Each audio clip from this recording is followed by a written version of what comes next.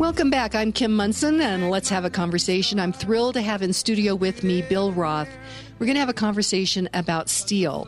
Bill Roth has been involved in the steel industry for a long time, and so he seemed like the person to talk to about the U.S. steel industry. So, Bill Roth, welcome. Thank you. So how long have you been in the steel industry? I was in it 42 years. So that's a little while. You've seen a lot. Seen a lot. How did you get into the steel business? I was in the liquor wholesale business in Kansas City and was approached by a steel company that was moving to Denver, and they wanted to know if I wanted to be a part of it, and I went to work in outside sales for them here.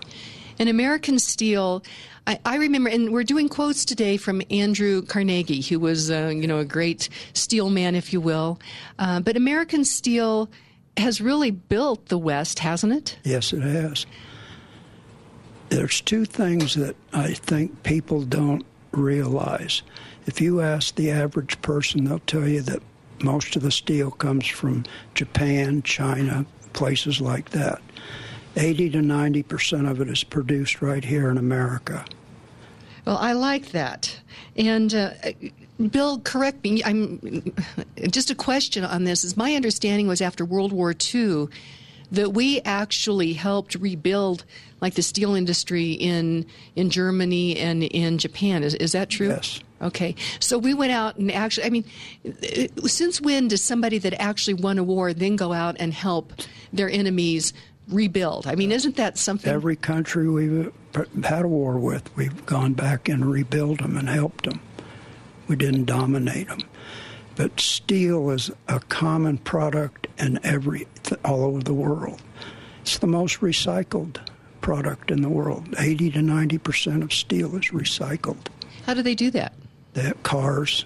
Okay. And do they melt it down? Is that what happens? It goes through a shredder, shreds it in the size of my fist, goes into a ladle, 100 to 125 tons, and they used to shovel coal, and it was a mess, and it was dirty. You can eat off the floor of the new modern mills. They use electric probes and lower them into the ladle, and it starts a melting process. It takes about 30 minutes, and then they add chemicals to it, just like a recipe, to make it become what they want it to be. Okay. It seems like somebody told me recently that the old steel mills, there was, things that were belching up into the air. Has that changed?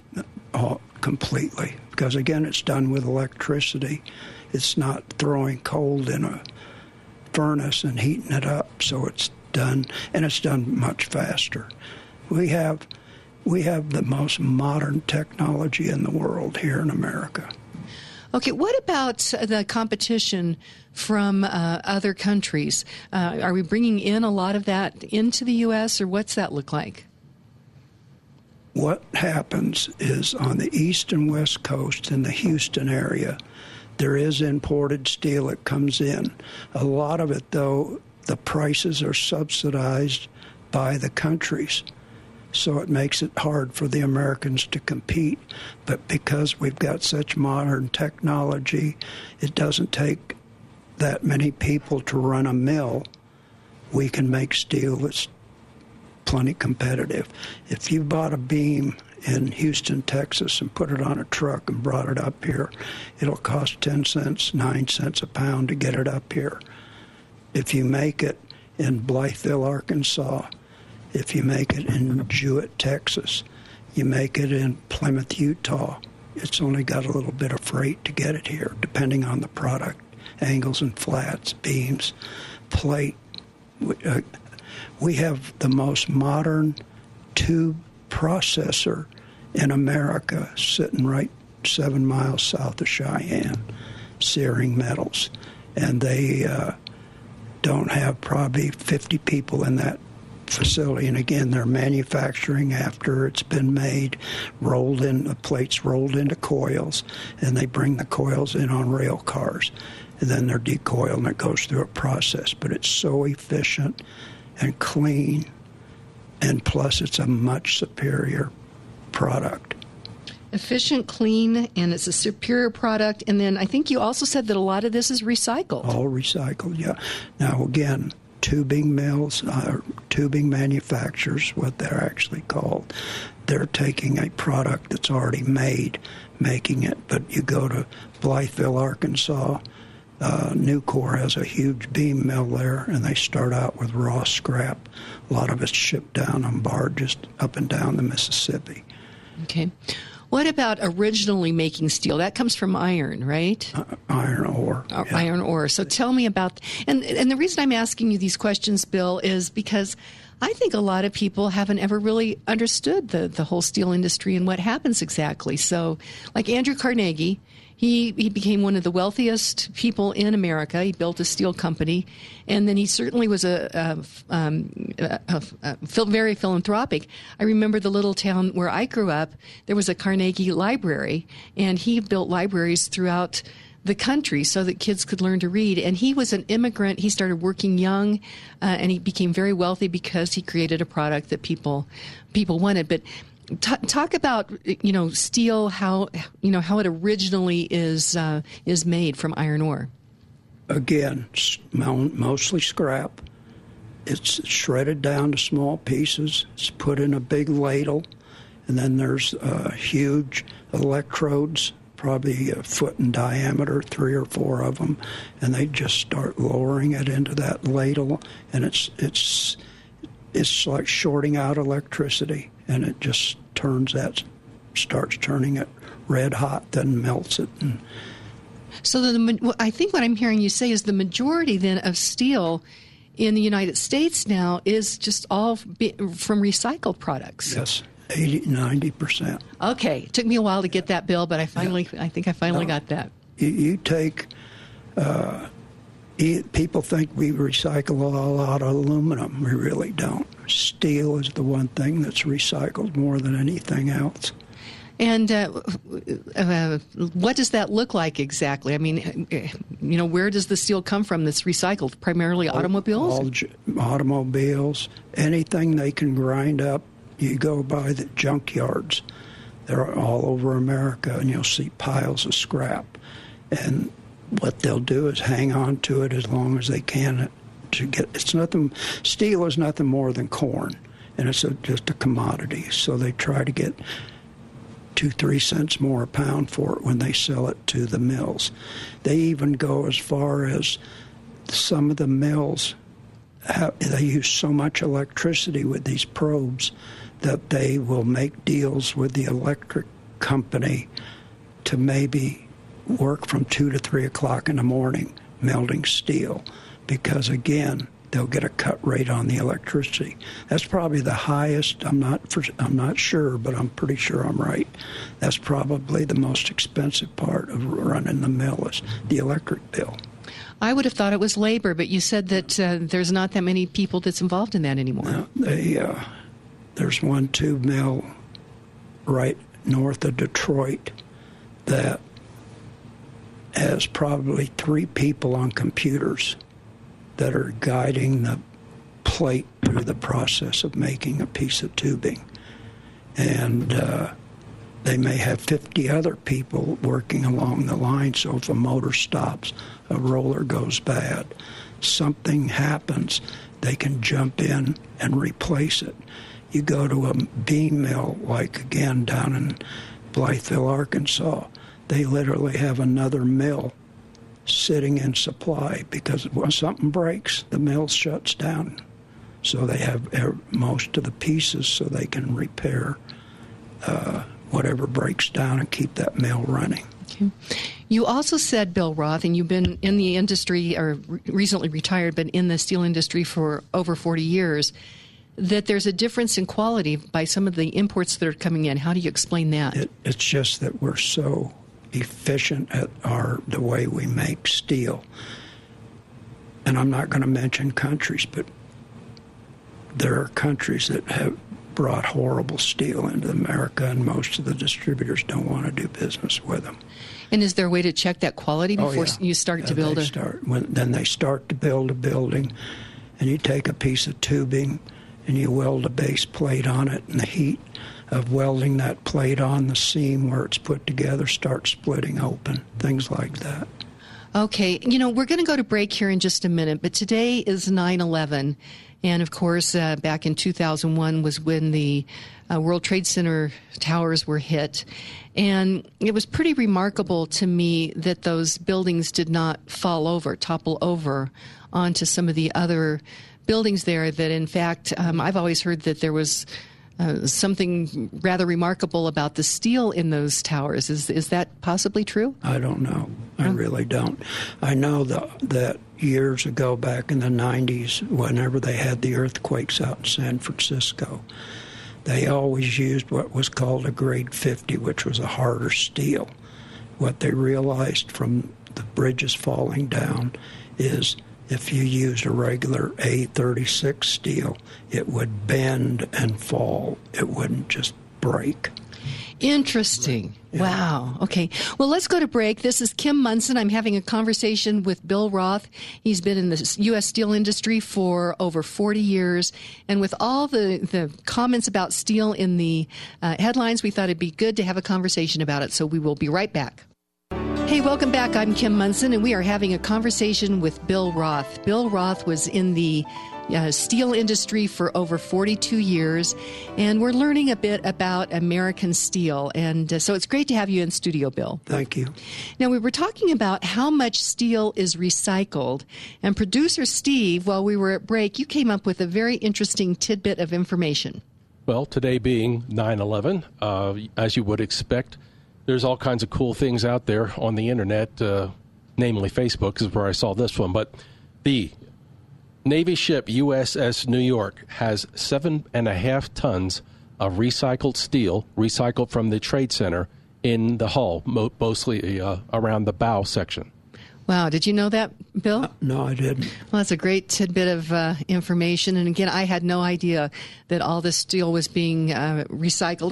Let's talk a bit more, though, about the process on this, Bill, because the fabrication. Yeah, the whole thing. Yeah, bringing in the rail cars and all. Well, just as the company I worked for, we brought a lot of our steel in rail cars because, again, the freight everything's about saving a penny. Mm-hmm. Doesn't sound like a lot, but when you're selling millions of pounds, it adds up. Mm-hmm. And then a fabricator will send a list over of a building that he's building. So what is a fabricator exactly? A fabricator is the one. We sell the raw steel after it's manufactured. We take, say, a beam that's 40 foot long, and we sell it to a fabricator who then puts a base plate on it, cuts holes in it, cuts it to length, whatever the process he's got to do. Okay. Same with tubing. Plate, he may cut base plates out of, but now more than ever. And what is tubing exactly? Tubing is square tube, rectangular tube, small tube for furniture. Tubing's a big product. Mm-hmm. Okay, and does stuff go through like those bigger tubes? You want to know how they make it? Yeah. It actually used to be done on a set of rollers, probably a block long, that took and started forming it. The rollers were set. And as they brought it around and squared it up, it would weld together. Those mills could run at 2 to 3 miles an hour. The new modern mills, like the one I set up near Cheyenne, they bring it through one set of rolls, 5 foot long, that form it into an instant pipe, weld it, then go another 10 feet or so, go into another machine with a set of rolls the size of the, say, 4 square quarter wall tubing. And that, my words, crush it down to that 4 square quarter. And it's perfect because you're crushing it instead of trying to form it flat. And then they're cut off and bundled. Everything's automated. Nobody's sitting there touching it. So I hadn't even thought about all the creativity and innovation that has gone into this industry. Yep. So let's get back to the fabricators then. There's different products that they might need. So what happens after that? They've ordered the steel from you? The steel. It used to be that we covered everything and the mills rolled as stock, 40-footers, 50-footers, 60-footers. And that's kind of what the fabricators had to choose. our company brought in, because somebody asked, we started bringing in 35, 45, 55s. That way we could give that fabricator that wanted a 42-foot, we could give them a 45-foot instead of a 50-foot. Then over the years it evolved to where we put saws in, and we would take their want list, and if they needed a 42-foot 6, we'd cut a 42-foot 6, and we'd charge them for that process. But that's all they were buying was the 42-foot 6. We brought beams in 60, 65-foot lengths, and tubing in longer lengths, so that we had good drops that we could resell, that we didn't have to throw away, because then there'd be no advantage to it. And so that revolutionized the distributing business here in the Rocky Mountains. I'm sure that by now some other distributors are doing it, but for many years there was just a couple of us that did it, and the people had the advantage here. It was both the competitors that did it. Well, it sure seems to make a lot of sense. And, sometimes, Bill, it's just somebody asks a question, what if?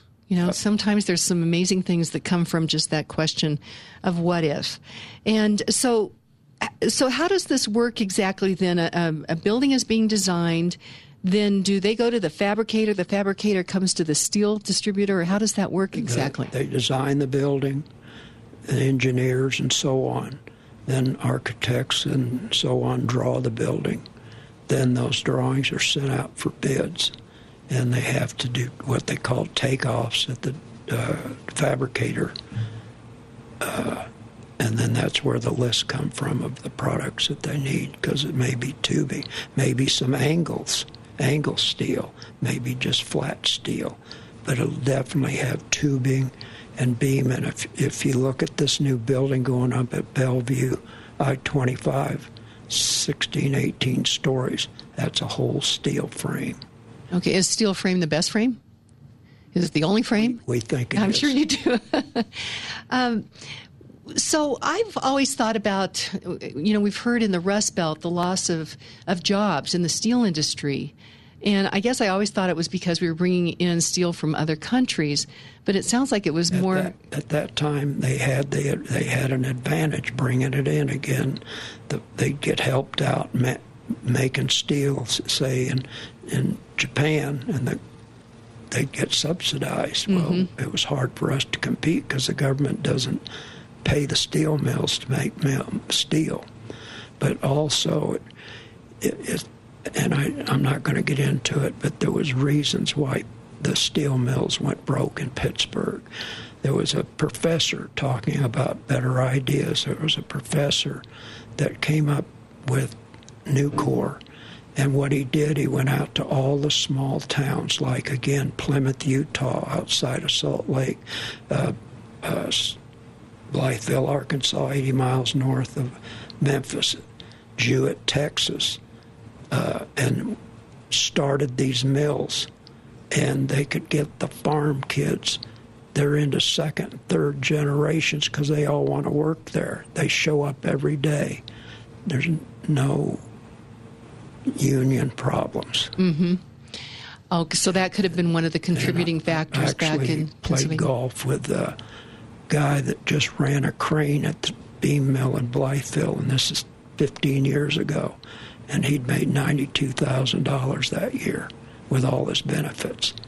Wow. And so those are the, without getting into I don't want to get into an argument Sure. about what's right, wrong, but just that's kind of the facts. What again, happened? it got back to a better idea. Go out to a small farming town and put up a steel mill, and people will show up and work every day, and they get paid more for the production, the amount of production, not just right. And that's what killed the mills in the East. Okay. We're getting close to out of time. It's been in the news quite a bit, this whole tariff thing with President Trump, and it looks like he's going to be putting additional tariffs on Chinese steel and Mexican steel coming in. What's your thoughts about that, Bill? Obviously, you want to make it steel in America. we have the capacity in America to make all the steel that we need. It isn't like we can make 80% and have to import 20. We can make it all right here. The steel mills, and again, I've been out of it a while, but I think the tariffs, the steel mills are doing just fine. Now, they're not selling the amount of steel they want to sell, never do. But I think as far as it's not, somebody's going to build a 30-story building, they're going to build it, and a couple cents a pound or 10 cents a pound on steel isn't going to keep them. I think I heard at some point that when they put up a 5-story building, only 10% of it is the cost of the steel. And wow. So it is as much as people think it is. Well, and to that point, research that I'm doing is a lot of building can actually, a lot of that can go to rules and regulations. So it's interesting that steel is just 5% of that. Bill, we are just about out of time. Bill Roth and Jason McBride, Presidential Wealth Management, introduced us. So thank you to Jason for that. But what would be your final thought that you'd like to leave our listeners with? I've been out of it 2 years. I go and visit some of my customers now and then, and they seem to all be doing very well here in the Rocky Mountain region. So keep your prices where people want to build their buildings out of steel.